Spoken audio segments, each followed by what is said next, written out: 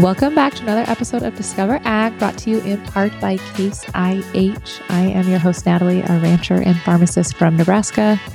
And I'm Tara Vanderdusen, a dairy farmer and environmental scientist from New Mexico. And every week we bring you the top trending news articles in the ag and food space. We give you our professional farming opinions on these topics so that you can feel more connected to the hands that feed us and to where your food comes from. We're out here making ag cool and farming fun again, you guys. That's what we do every week. Making ag sexy.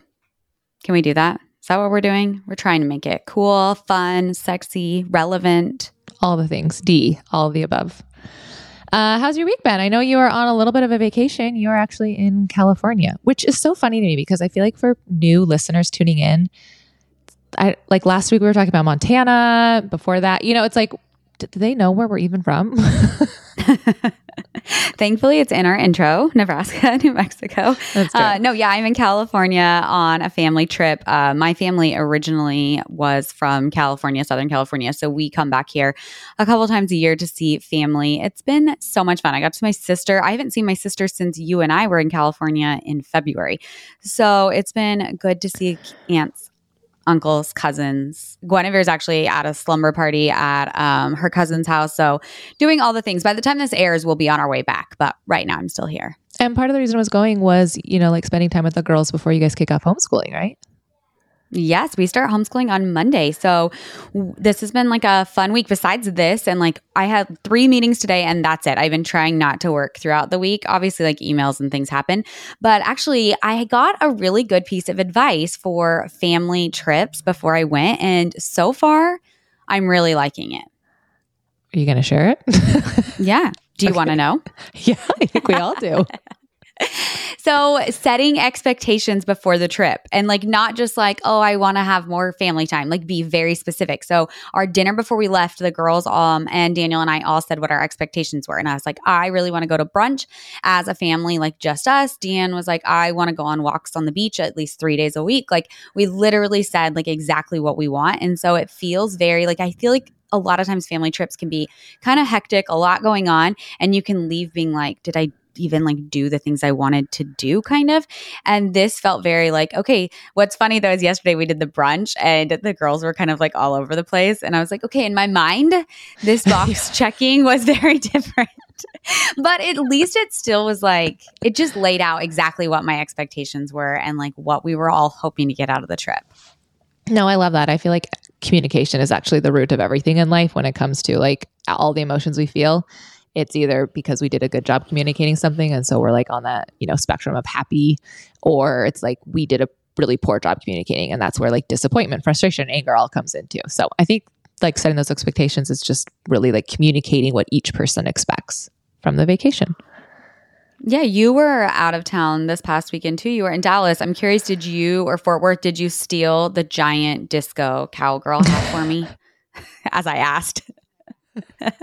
That was so cool. I had seen it in photos before. I didn't realize it was in Fort Worth, and our hotel, it's actually on the street of the hotel we stayed in. So when I stepped out that first morning, I was like, the disco hat. I found the disco hat. So we'll for sure have to go back and do a photo shoot there. If we ever get to the point where we can do like a live podcast event or something, I feel like Fort Worth would be the perfect area. So maybe we could like tie it in then as well. Yeah. What are your favorite, any recommendations? Like tell us what we need to know. Yeah, we were down there for Tad. Tad and I snuck away, which is always fun to get like one-on-one with your child, especially when they're like older, not knocking like one-on-one trips with like younger kids. That's fun and exciting too. But I do think it just hits different when they're like fully functioning adults and you get to like vacation and spend time with them. So we were down there. He wanted to look at some colleges, and then Tad is just so drawn to the idea of going to Texas. I was telling producer Maddie that before we got on air. I'm like, Tad is just obsessed with the idea of going to Texas. And so we looked at colleges, and then we also went to a really cool concert. It's fun. Again, I feel like people, mothers, fathers, we kind of, I don't know. I feel like we sometimes like are sad over our children aging. And I feel like we lose sight of the idea of all the things we're gaining as they age. Like oftentimes we just get so sad about like littles growing up. But I'm like, there's so many cool things you get to do and experience with your children as they age. And music is one of those things for Tad and I. Like we both really bond over like trying to find new artists, and like we just kind of have similar tastes in music. And so it was really fun. That was actually our first concert together, and it was a really good concert. It was Marcus King. So it was really fun to take Tad to Billy Bob's and like, I don't know, go do like an experience like with Tad. So Fort Worth was awesome. We stayed at the Sinclair. I know you can stay down in like historic Fort Worth, that there are hotels down there, which are fun. And like, that's great to be like walking distance from that.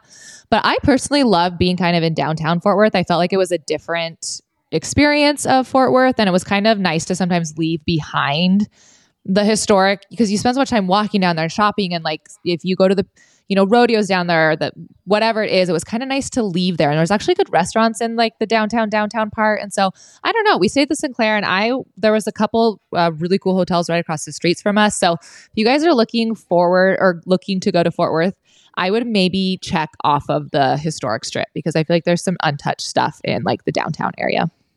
Producer Maddie said the Sinclair is really good. It was awesome. They are very historic, but they modernized it, which was really cool. I've stayed in both, and they're kind of fun for different reasons. It was so funny doing college tours with Tad, though. We're old, Tara. We are old. Like they were talking about. Are you just realizing this? Yes. I just feel like there were certain things they were talking about, and just thinking back to our college experience, things are so different now. Like everything is digital. There's no paper. I'm like, I just feel like it was such a different experience for me being dropped off. And it doesn't feel like that long ago that we were freshmen, but I don't know. I was like, I'm old, but it was hilarious because multiple times on the trip, poor Tad, as always, people thought I was his sister and not his mom. And I'm like, Tad has to be so dying. He takes it like a champ, but I know there's part of him that's just like, I'm dying. Oh my gosh. So my sister's husband had his birthday while he's here, and he's younger than like all of us. He's even younger than her. And they went out in downtown San Diego. Daniel and I did not. So that tells you how old we were. Dan was like, I want to stay home, get a good night's sleep. But her husband came back and said, he was like, yeah, we went to this really cool speakeasy, but the music was so loud. And I was like, welcome to your late 20s. You are officially old, and you're complaining about the music at the bar for your birthday party. It was great. Put on my cool mom hat and be like, because the concert didn't start until 10 o'clock. I'm like, normally I'm coming home at 10 o'clock. Like that's when our girlfriends, we leave the restaurant, we're like, okay, time to go home. And I was like, okay, I can do this. I can go. Like I was like prepping at 9:30 at night. I was like, I can do this. I can go out and start at 10 o'clock and hang till past midnight and be cool and fun. But I did want to share with you about driving in Fort Worth, because it was giving sheep trail driving all over again. I just could not stop thinking about like the anxiety I was having on sheep trail and how I made you drive. And I don't think we've talked about that on the podcast yet. So I thought it'd be funny to share. Yeah, Natalie's not a very good driver. Is that okay to say? You're not a bad driver. You just don't like to drive, actually, is probably a better thing. And I feel like usually I drive, but on Sheep Trail, it was your dad's truck. So you drove until finally I was like, Natalie, I'm done. Move to the passenger seat. I am taking the wheel. It was like, Jesus, take the wheel. But it was like, I'm taking the wheel. I think it was a simultaneous moment of both of us being, I remember like was after we crossed one of the area. So for preface, I guess better for everyone listening, sheep trail driving, it is steep. You are on like mountain on one side of you and then the cliff on the other side, like it's just, and there are terrible country roads, like dirt roads up into the mountain, because you're not on like county roads. Like none of this is maintained. It is all like mountain trails, forest trails. And so it's very shady. And yes, I do not like driving. I mean, I let Tad drive in Dallas, Fort Worth area. If that speaks volumes of how little I like driving. I think I drove getting our rental car at the beginning, and Tad asked to drive, and I was like, no, you can't drive here. And then by the time half the day had rolled around, I was like, okay, you can drive here. I'm over this. But there was a point when we crossed like a huge muddy area, and I was having like major anxiety that I just stopped and I said, Tara, I'm not doing it. And I took my shoes and I got out and I walked in the mud around the truck, and you crawled over the seat and we got back in and we didn't say anything, and you just like drove the rest of the way. You got out of the truck without your shoes on and like walked through the mud and got back in the truck. It was hysterical. It was a lot. Gosh. Good times. Well, I'm glad Tad rescued you in Fort Worth. I feel like you are my mother. My mother would always have me drive places, and that's probably why I'm a good driver now. So you're just making Tad a better driver. Okay. Do we have a word of the week? Yes, we do have a word of the week. And I think it's one that people have probably heard before. but I don't think I realized it's an actual word. I think I thought it was more slang. So I thought we could highlight the word bodacious. Oh, yeah, I like it. Abundant and bountiful. And I think I just always thought like bodacious was like, I didn't know it was in Webster, I guess, you guys. I didn't know it was an actual word. Maybe other people did, but I kind of thought it was just like a made up slang for, how we normally think of bodacious. Booty. Yeah. Producer Maddie wrote booty, all caps. Yeah. Actually, I like bodacious for your Fort Worth adventure this weekend. Like bodacious feels like a very Fort Worth word. Like that feels like the word you should use there when you see, like, would the hat be? The example sentence was, everyone wanted to taste the Zolo's dessert with bodacious layers of chocolate, caramel, marshmallows, candies, and crunchies. All right, let's work it in. We haven't been doing good at working them into the podcast, so we need to kick that up a notch. Bodacious. The word I use all the time in my everyday life, though, is yammer. I feel like I have fully integrated yammer into my vocabulary.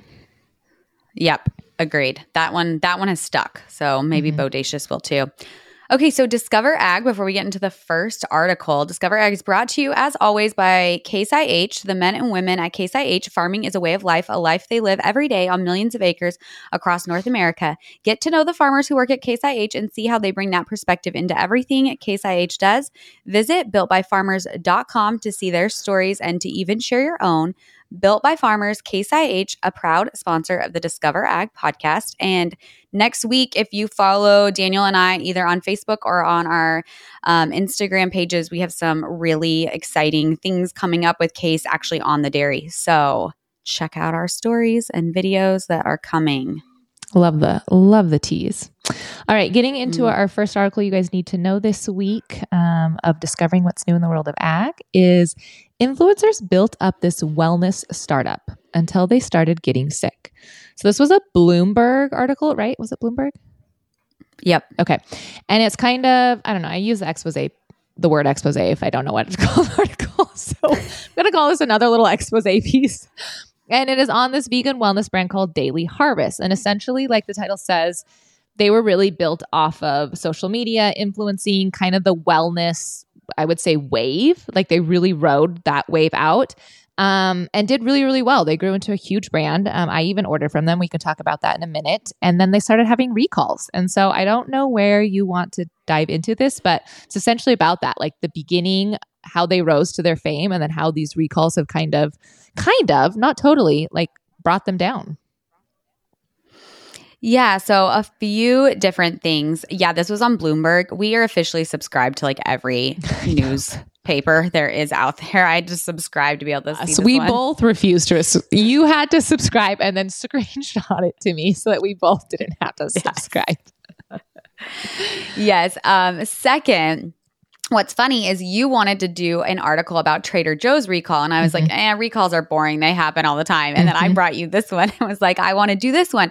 But what was so crazy to me about this one is there have been like multiple recalls for Daily Harvest. I had a hard time finding articles that were only about this current recall because there's been so many different recalls.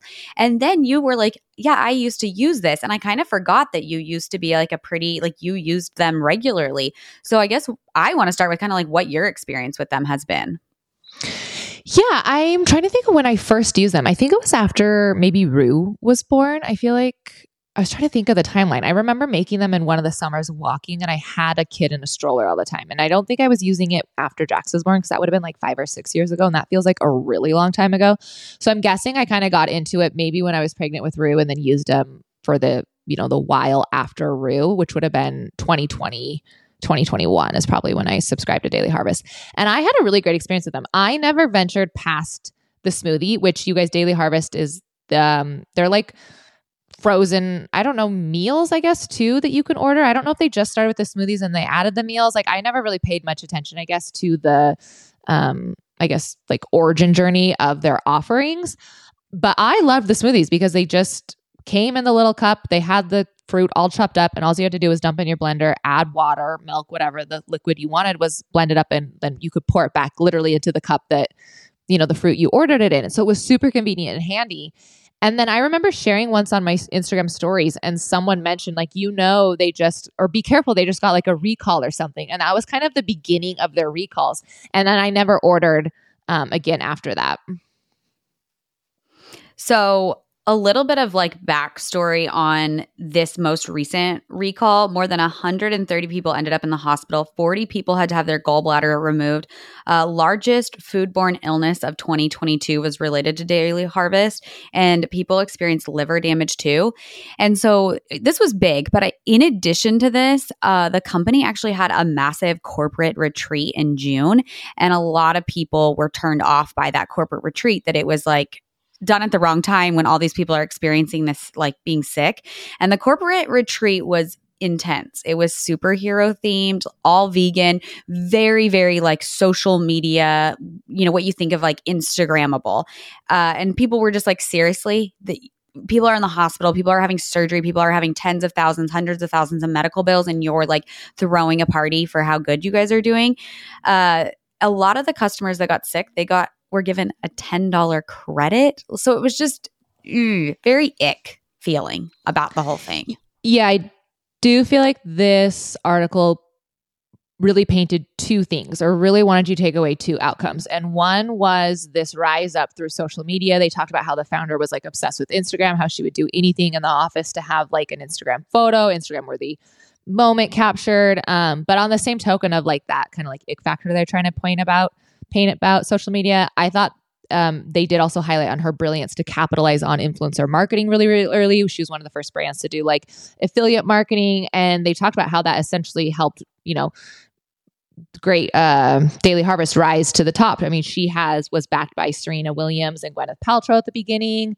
They have over 500,000 followers on Instagram. I mean, it's an excellent case model of how you could use social media as a marketing tool to really escalate your brand. And so there's this social media component, which you talked about, like they had this retreat that again was like probably all over social media, very staged, photo shoots, like the whole thing when you think of Instagram, right? And then they have this juxtaposition of how the company handled things. And you talk about like having the retreat at the same time there were recalls, but they also talked a lot about how this retreat didn't comply with like FDA recall the way they should have. They sent out like 2 emails. One was basically to people who had ordered this product, the French lentil and leek crumbles, which is what Tara was talking about when they had the major like hospitalizations and gallbladder removed. It was from this plant protein ball, essentially, they were selling. And I want to get into the mechanism of action why, because I thought it was really interesting. But they sent out an email to people who had ordered that already and said like, I don't even know. It was kind of like I felt like a very soft email, right, for a recall. And then they sent out an email to people who had this in their cart and basically said like, we sold out. Like they didn't use the word recall for X amount of time. And that was really brought to light basically how they handled the back end of this recall, which was really trying to not issue a statement about recall. Yeah, a couple things on that note. I do want to say this is a $1.1 billion company. It was evaluated as that in 2021. So this is not a small company. This is a big company. Their sales are down 65% and they've had a ton of layoffs since this. But what's crazy on kind of that back end note is that current federal regulations don't do much for e-commerce. And so they're not regulated the same as like a restaurant or, a grocery store, even though they may be delivering food, especially for ingredients that are quote unquote generally safe. There's very little regulation. And so I thought that was kind of crazy, this world that we live in where we are moving totally digitized, like very e-commerce. And yet our federal regulations aren't regulating them. Like in my mind, they should be regulated the same as a grocery store or as a restaurant. I'm not sure exactly which of those categories they should fall in, but like they should be regulated nonetheless. Absolutely. That was actually my big picture takeaway point from this article was that, as you said, federal regulations, they're not designed to handle the way we have moved as a society currently. And I do think that needs to be made a priority, is whether it's the FDA, the USDA, like these governing bodies need to, I think, catch up with how we have moved online essentially and really change policy, regulations, how they're monitoring all of that. We need like a makeover to our system right now. Yeah, 70 people are suing Daily Harvest, and I wonder if that will be enough to maybe spark some legislation, some different policy making. Especially because some of these are influencers that have really big followings online, so I feel like the people that are suing, they may have some like platforms to be able to get this message out. One of the big influencers that was a big like supporter of Daily Harvest, she was actually pregnant when she got sick, and one of the risks from what she got was a stillborn, and so she was like a high risk pregnancy after that. So she's one of the people suing Daily Harvest, and so it'll just be interesting. I know we say this a lot to kind of like follow the story, but like, will anything come of this? Will change happen? Will the right things be put in place for like safety? Oh, it'll be really interesting because they also just moved into grocery stores. So they had been entirely online, direct to consumer beforehand, and now they're moving into a plethora of actually grocery stores. They're available at Kroger's, Ralph's, Dillon's, Fred Meyer's. I mean, very common. And they're posting that they're like ramping up to be even in more stores by mid-August. And so on one hand, you have kind of this outcry about this company and the way they're handling things. And then on the same hand, you have them actually moving forward. But the last thing I'll say about this, my other big picture takeaway, is I thought it was a really interesting article that I think portrays how far some of us will go for wellness as a whole, and how far we go down like the superfoods avenue, and just really, I think how I said in the beginning, this wellness wave like has taken over society, and we get so caught up in, the Instagram story of an influencer we're following and the smoothie they made. And I just think this is like maybe a little bit of the reality check we need as a society to go back to like, I don't know, just eat a freaking steak. Okay. If you want a wellness superfood, don't order like some crazy concoction that, is online. It's like we have Whole Foods abundantly all around us everywhere in a very simple form. And I think we've overcomplicated our food system a lot. Yeah, the word superfood was thrown out a lot in a lot of articles, that's how Daily Harvest had portrayed themselves. This whole idea, the brand's image is clean, beautiful living. That's what they would tell influencers to promote. And so just like words like clean, beautiful, I don't know, obviously they were trying to hit a very specific target audience. And obviously the word clean is kind of backfiring on them now with these foodborne illnesses. So my final thing is some crazy numbers. The CDC estimates that 48 million people get sick from foodborne illnesses, 128,000 are hospitalized, and 3,000 people die a year from foodborne illnesses. So it's like, a serious thing, a real threat. Kind of crazy. Who orders Daily Harvest that we need to notify? Who? Evan from Sheep Trail. Oh no, we got to tell him. I know. Hopefully he's listening. Evan, if you're listening, you got to ditch Daily Harvest. I don't know what will happen out there on Sheep Trail if you got those lentil protein balls. If you got sick. Poor Evan. I hope he's listening. Okay. Before we move on to our next article, I want to highlight another one of our amazing sponsors, Good Ranchers. Good Ranchers, I'm just so excited about Good Ranchers. It's funny because I feel like I've become a total like beef snob. Like I used to just be like, whatever steaks, everything's fine. And now I'm like, I feel like I show up to parties and I'm like, we brought our own steaks. Like these are our Good Rancher steaks. Like please cook these for us. And I never thought that I'd be at a point in my life where I talked as much about steaks as I do, but that's thanks to Good Ranchers because I'm just like so hardcore about them. And obviously now we know they're now offering pork as well. So you can go to goodranchers.com. You can use our code DISCOVER for $30 off any box.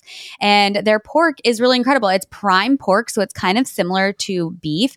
It has more marbling, better coloring. It's more tender by 25% compared to other pork. And then obviously one of Natalie and I's favorite things about this company is it is 100% American raised. The pork is also 100% American raised, so you can trust it and seriously enjoy it. Yep. Good Ranchers has taken over our freezers, both of us. I always say I feel like I'm cheating on my own herd when I pull out Good Ranchers instead of my own beef. But I don't know. It's a good company. You guys check it out. As Tara said, you can find them at goodranchers.com. And then with our code DISCOVER, you'll get $30 off of any box. So if you are looking to try beef that you know where it comes from, that is American raised, we highly recommend checking out Good Ranchers. All right, moving into our second article you guys need to know this week, how beer is helping salmon find their way home from the ocean. A beer byproduct is being used as Google Maps for hatchery-raised salmon. So the cool thing that I found about this article is I didn't know somebody was out there studying scents that entice salmon to travel upstream. The things you learn on Discover Ag. So diving into the article, the who behind this is Oregon Hatchery Research Center, and it is a collaborative project between them and Oregon's Fish and Wildlife, as well as one of the university departments, I believe. And I will have to say, the things we forget that we learned as youth, I totally spaced that salmon go back upstream. And I have to tell you, I was researching websites and articles for this, and I ended up on this, I don't even know what website it was, but they had this interactive game for children. And I was so immersed in it and playing this. I was a salmon and I was traveling around the streams, and I learned so much about why they travel from cool water back to warm water and their migration, and just so much about salmon. It was fascinating. And I did not expect to spend about 30 minutes of my life doing that. But there I was learning, like you said, about salmon and scents and I don't know, all things fish. That's funny. In the article, it literally said, as everyone knows, salmon swim upstream. Hobby. Duh. Something that I learned that I thought was crazy. So salmon, 70% of all salmon produced worldwide is actually farmed. So this affects a lot of our salmon population that we consume. Salmon is the most eaten fish in the United States. So on that note, we're eating a lot of salmon and majority of it is farm raised. And so being able to get them to go back to where they're supposed to go instead of ending up, they're getting mistakenly swimming into the wild population. And obviously they want to try to keep the wild population separate from the farmed salmon. The whole thing was crazy. All the labeling, we can kind of get into that. I don't know if you went down that rabbit hole or not, but how things are labeled and which region they come from, whether Atlantic. If you see Atlantic salmon, it is absolutely 100% farmed. Whereas if you see Pacific, it's typically a wild caught salmon.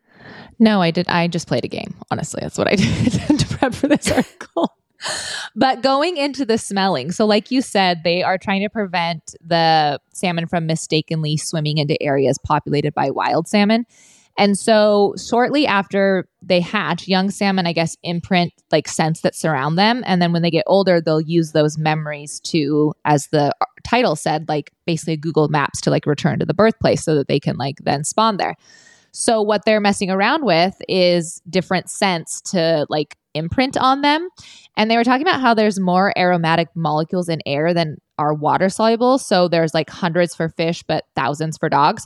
So I thought it was interesting that they were saying fish can't smell as many things, but they can smell much better, which I thought was really interesting because they're talking about how they have to know in a very quick, short amount of time whether food, it's good or bad or dangerous or whatever. And I don't even think I knew fish could smell. So adding that to my list of things Discover Ag has taught me. List in my notes is I didn't know salmon had noses. I guess I hadn't really thought about it. I mean, I guess, I don't know. It just is obviously different on a fish. But yeah, they use their nose to track the way back. I thought the imprinting was kind of crazy. And so they had tried a bunch of different scents and some of them did work, but a lot were really expensive. And so one of the head researchers was actually a home brewer. And he got the idea when he was home brewing, and then the waste that's produced by brewing something, it ends up they even said that's one of the downsides of home brewery is figuring out what you're going to do with your waste from brewing. And similar with breweries, I mean, we talk about how we'll feed waste from breweries to cattle. They are looking for ways to get rid of that, what's left over. And so this is kind of a cost-effective way to be able to, get these salmon to come back. We love to talk about byproducts of different industries and how they could be recycled and used by other industries. And I thought this was another great example of what we could do with brewers yeast left over for another agriculture industry, close that loop, make it circular. So I love the sustainability portion. And then I also love them talking about the scalability portion. Because like you said, they did try other things. They had mentioned extract of shrimp, tincture of watercress, some weird things, I guess, smelling things. But they were talking about how that wasn't going to be they couldn't scale that large enough for, as you mentioned, like this huge amount of populations they'd eventually look into for the salmon. So I love that they highlighted on the sustainability and the scalability and how they were really using those like as driving factors to like make this decision. We've had a lot of fish articles lately, and it's going to continue. Next Tuesday is our debunking of Seaspiracy. So if you like this conversation, especially the wild versus farmed conversation, there's going to be even more coming. But I really went into this farmed side of things. So according to the Food and Agriculture Organization of United Nations, by 2030, which is not far away at all, farmed fish will provide close to 2/3 of all global food fish consumption. So we are going to be seeing like a massive shift to, even more so than we already are, of this farmed fish. And so really like dialing this in is important. But what was even more interesting to me is there are states in the United States that actually outlaw fish farming, and they include the entire Pacific coast. So Alaska, California, and Oregon, and I think Washington, but don't quote me on that one. I know Alaska, California, and Oregon, they actually completely outlawed farm fishing in order to protect wild fisheries. I was going to say that reminds me of kind of like Italy banning lab meat. I feel like those, it would make sense to me that those would be the states banning it because it would be to protect like their food heritage, right? Like what is their natural environments? So I'm not surprised that that is they're outlawed there. Washington, it is. Washington banned net pens in state waters because of danger to struggling native salmon. So yes, the entire Pacific coast. And then I saw Canada is moving to join them, like British Columbia, that area. And so it will be the entire Pacific coast. Right now, Canada does still allow it. And so, which is kind of, Canada, I feel like tends to be more before us on some of these things. I don't know if progressive is the right word, because I'm sure if you want to farm fish, you don't see that as progress. But it was just surprising to me that the United States already had states that were outlawing it and that Canada hadn't. I just cannot tolerate any more Canada fishing talk. I have to hear it from Luke nonstop this has to be a no Canada fishing zone. The podcast has to be. I cannot bear to listen to it anymore. Ever since we got that damn cabin, you guys, all he watches is YouTube. You know what he said to me the other night? He said, and I quote, "I think I should be a fishing influencer and you can be my, like assistant for that." And I was like, that would be great. Fantastic. Mm-hmm. Luke is going to do a career change. So my dad actually went fishing while we were here in California, and not one person on the entire boat the entire day caught a single fish. Oh my gosh, that is a bad day of fishing. I felt so bad for them. I know. I was like, that sucks. Anyway, I thought the article was a good call to action. It ended with to continue drinking beer. So for all of our IPA listeners out there, my husband loves a good IPA. You can feel good about supporting, maybe, guiding salmon back to where they can spawn and die. There you go. There you go. All right. Before we do our third article, we want to talk about our giveaway. Yeah, of course. Every month we do a giveaway. We'll be sending out July's giveaway winner this week. We put together an amazing box full of some of our favorite goodies from some of our favorite handcrafted people that are just, I don't know, I pride ourselves in finding really cool things to send to our listeners. So in order to enter the giveaway, all you have to do is, follow us, share us on social, leave us a review. There's lots of ways, and we go through all of those and pick one winner every single month. Okay. The third article you guys need to know this week. Senate targets China, voting to restrict farmland purchases and U.S. investment. Senators voted overwhelmingly to block Chinese businesses from buying farmland and mandate that American investment in the country's national security industries be tracked. To start us off, we have talked about foreign ownership on this podcast 2 other times, and it was in episode 73, so going way back, about China owning farmland, and then episode 84 about Saudi Arabia owning farmland and using water in Arizona. So if you like this topic, go back and listen to those 2. There's some really great facts in there. Yeah, I really loved our Saudi Arabia episode. I feel like, I don't know, that was just a good one. It always sticks out in my mind. I feel like we did a good job covering that one, like presenting information that the media was not presenting. So anyway, carry on with this one. This one I feel like was fascinating to me because there is bipartisan support to block Chinese businesses from buying U.S. farmland. And they're really trying to ride this wave of people, I think, not wanting foreign ownership of farmland. Like it talked about that there's been kind of a movement. And so a lot of these senators on both sides of the aisle are kind of like jumping on that. Similar to what we've talked about before, it's just funny to me that China is the one that's being called out when the top 10 countries that own farmland in the United States, China does not fall on that list.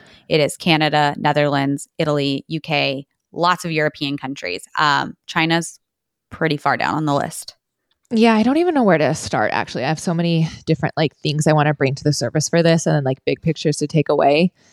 But yes, it is not even China that they're targeting solely. It also includes Russia, Iran, and North Korea. So those are the 4 that are being called out I guess there's 2 laws. And in the first part of the law, they're voting, which passed 91-7, to ban the sale of farmland to certain foreign adversaries. And the 4 included are China, Russia, Iran, and North Korea. And so they cannot purchase a controlling interest in U.S. farmland or other agribusinesses. The second part of the law, which approved 91-6, would require Americans to notify the Treasury Department within 14 days of making any investments in the national security industries of those 4 countries. So I think big picture for me is this is being made about China and farmland. And I don't think that's what it's about at all. In my mind, right? Like I think people see this and think like food, and I feel like it's more, I don't know, political. Like I have some quotes I could pull out, but definitely more political. Definitely talking about asset threats and national security. This does still have to pass the House before becoming law. And it was added to the defense policy bill, which I think is interesting. It's interesting to see where these, different one-off like laws get put, like where they kind of get sneaked in, I feel like. But one of the things I read, and then you can kind of dive into what you read, is this ban is a less aggressive effort to target China. That they could have gone after, China's economy through export controls or TikTok ban or other like big ticket items. But instead, this is a way to kind of get like, I don't want to say a dig, but kind of like a dig at China without actually doing a lot. No, I would agree. So I pulled out 2 sound bites. One was from Senator John Tester, who is out of Montana. And he said, quote, "This is a critical step toward making sure we aren't handing over valuable American assets to foreign entities who want to replace us as the world's leading military and economic power." And then basically, again, on that same like economic wavelength, there was another quote that said, "Supporters see this measure as important for closing a loophole in American economic defenses against China." So I really do think it's just about like political power, essentially. And yes, I see how food falls under that. Like it's a very important part. Tara and I talk about that all the time, about like food security and the importance of like being a nation that is food secure and everything that falls under that umbrella. But the way I feel like this is getting painted in news lines and articles and headlines is kind of like China and farmland. Like it comes down to, I don't know, I just think people are going to think that it's all about food and they're trying to take over our food system. Yeah, I agree. A couple interesting stats. Russia owns 73 acres of farmland in the United States. And we're going to put it in the defense bill that they can't, like, they need to notify us when they buy more. And I'm not saying, like, I don't know where those 73 acres are. Maybe they're important acres. Maybe they're next to something. That's something we've talked about in the previous episodes when China was trying to buy land close to, a base, like a military base. But less than 3% of the U.S. land is foreign owned. And of that, less than 1% of it is owned by China. And then from there, it's even further. Like I said, Russia, less than 100 acres. So I do think this has become very politicized. And I agree with you. It's not about what it's truly about. Biden actually already had an executive order that was enforced about making investors share if they invest in China, which is another side of this piece, like you said, of Americans having to say if they invest in China. And I feel like that's equally as important as the China investing or buying farmland in the United States. Oh, so important. I love that they talked about this outbound investment because I don't feel like it's ever been brought into the conversation when people talk about vice versa. And we have to remember that as Americans, we are doing the exact same thing elsewhere. And like no one's talking about that. This article quoted that we have 6.58 trillion by the end of 2022 for outbound investments. A lot of it's in the UK, Netherlands, Ireland, Canada. So yeah, they're really looking at monitoring or controlling that. Do you want to know who the largest landowner in the world is? Yeah, I know. I think it's in my notes, but I can't find it because my notes are kind of messy. King Charles III of England. He owns, this can't be right. This has to be right. 6.6 billion acres of land around the world. Technically, what he owns amounts to 1/6 of the surface area of the planet. Land. That is crazy. That is so crazy. I seriously went down such crazy rabbit holes. Ted Turner is the third largest landowner in the United States, which I thought was interesting because we saw his mountain range in Montana. Yes, he owns a mountain range, which was impressive. Casual. And yeah, totally casual. And then I did some research for Nebraska and New Mexico. So these are just some fun, interesting things of what's for sale right now. In Nebraska, the most expensive piece of land for sale right now is 11,000 acres selling for $35 million. New Mexico is selling 50 acres for $96 million. So if you want to get some acres, some tens of thousands of acres in New Mexico and Nebraska, that's the going rate. I wonder what Montana's is. Oh, I should have looked. I should have thrown Montana in there. Now I'm disappointed in myself, my facts.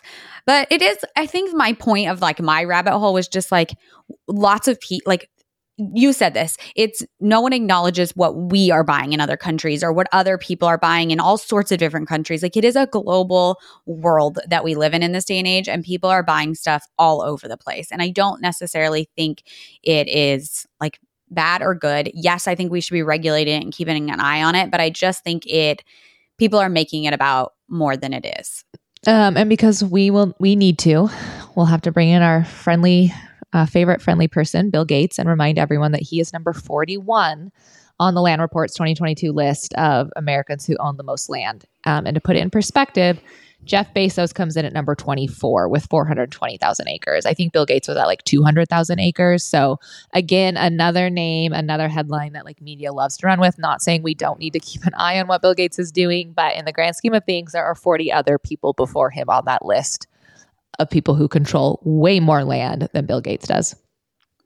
Yeah, Jeff Bezos owns more farmland in the United States than China as well. Yeah. So just perspective is helpful. I do. Do you think this will pass? I was so curious. I tried to research that, like, will this pass the House? And I couldn't find a single like clip about that of whether or not it will pass. So I guess based solely on my personal opinion, seeing the margin it passed in the Senate, I kind of think, yes, it'll pass in the House. I am hopeful it will too. I do think it would be good. I don't see any like glaring issues with it. What I did find when I was like looking a little bit into it was that like I think Republicans are trying to sneak some other things in with this House bill that Democrats are having an issue with. And that's obviously so annoying to me when whatever party side of the aisle tries to like sneak other things in with it. I'm like, can we just have like the focus be on the one most important thing and quit trying to sneak in your little like sidelines with it? Like this is probably something that should pass. It should be bipartisan. Everyone should be in favor of this. Like, why can't you just make it clean and simple like that? Politics are so stupid. You heard it here on Discover Ag. Politics are stupid. Hot take. Oh my gosh.